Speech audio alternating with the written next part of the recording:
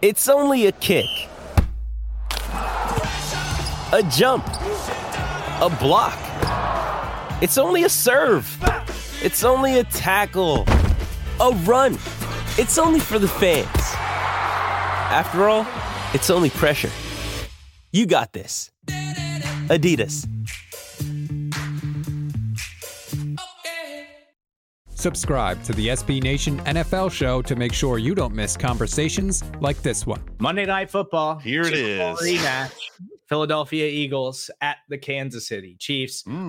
Chiefs are favored by 2.5 points. Wow. Right that now. line dropped because it was 3. It opened at 2.5. Now it's back down to 2.5. Okay. Yes. So, and really, BLG, we talked about this game for Arrowhead Pride yesterday, but I think this is one of the most evenly matched contests that you can ask for.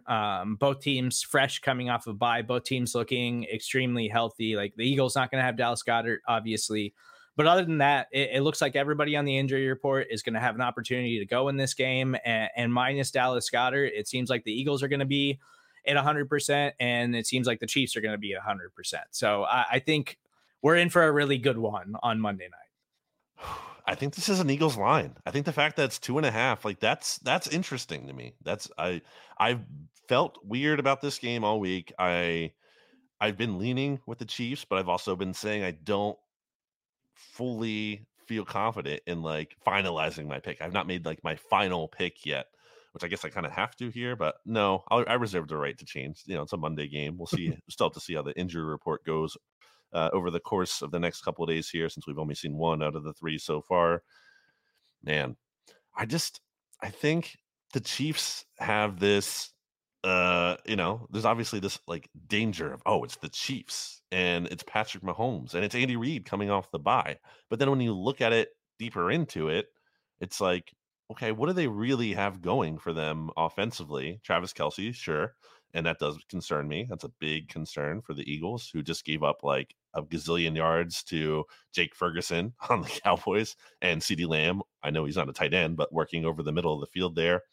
Eagles are getting Bradley Roby back, it looks like. That's a big deal for them because they've been down to like their third string nickel option, which is a rotation of 2 rookies who don't play slot cornerback.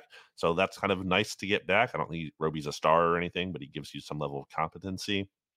The matchup that really was figuring to decide the Super Bowl was Hassan Reddick, specifically going up against Andrew Wiley and somehow getting 0 sacks against him. I think in this matchup, obviously Wiley is gone, so is Orlando Brown. But the Eagles still have Josh Sweat. They still have Hassan Reddick, who's having an even better year than he was last year in terms of his on-pace numbers. So I think the Eagles' edge rushers can take advantage of the Chiefs' tackles. Maybe they strip sack Mahomes at some point, and that's the difference in this game. It's weird. I feel worse the more I see people pick the Eagles. I want people to pick the Chiefs here because then that somehow makes me feel better that the Eagles can actually win. I don't want to be, maybe this is being too contrarian here. I don't want to be the person who's like, it's going to be a close game, because that's what everyone's saying. Yeah. I think maybe the Eagles win this game by 2 scores. I'm not saying it's a blowout, but I think like they put the game away late and it's a 2-score game. And I know that's really hard to do against the Chiefs and Mahomes. That's not something that happens very often.